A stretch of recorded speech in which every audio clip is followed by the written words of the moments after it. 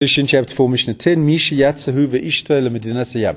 Someone who goes to a land beyond the sea, and ba'ahu ve'ishto vanav va'amar, and then he returns with his wife and children. Now you have to put yourself in those days where there was no communication and there was no, so if a man goes overseas and he comes back a couple of years later, nobody's going to know, how do we know this is his wife that he left with? How do we know these are the children he left with, etc.?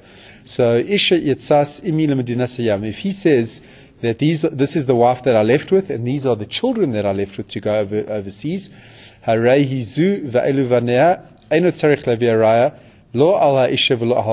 he doesn't have to bring proof that that is in fact the case, that she was the woman that went overseas, and these are the children.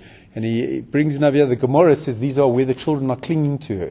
There has to be some indicator that these are in fact her children. So it's got to be young children that are clinging to her, and then we don't have to bring a proof that they are in fact the children that they left with.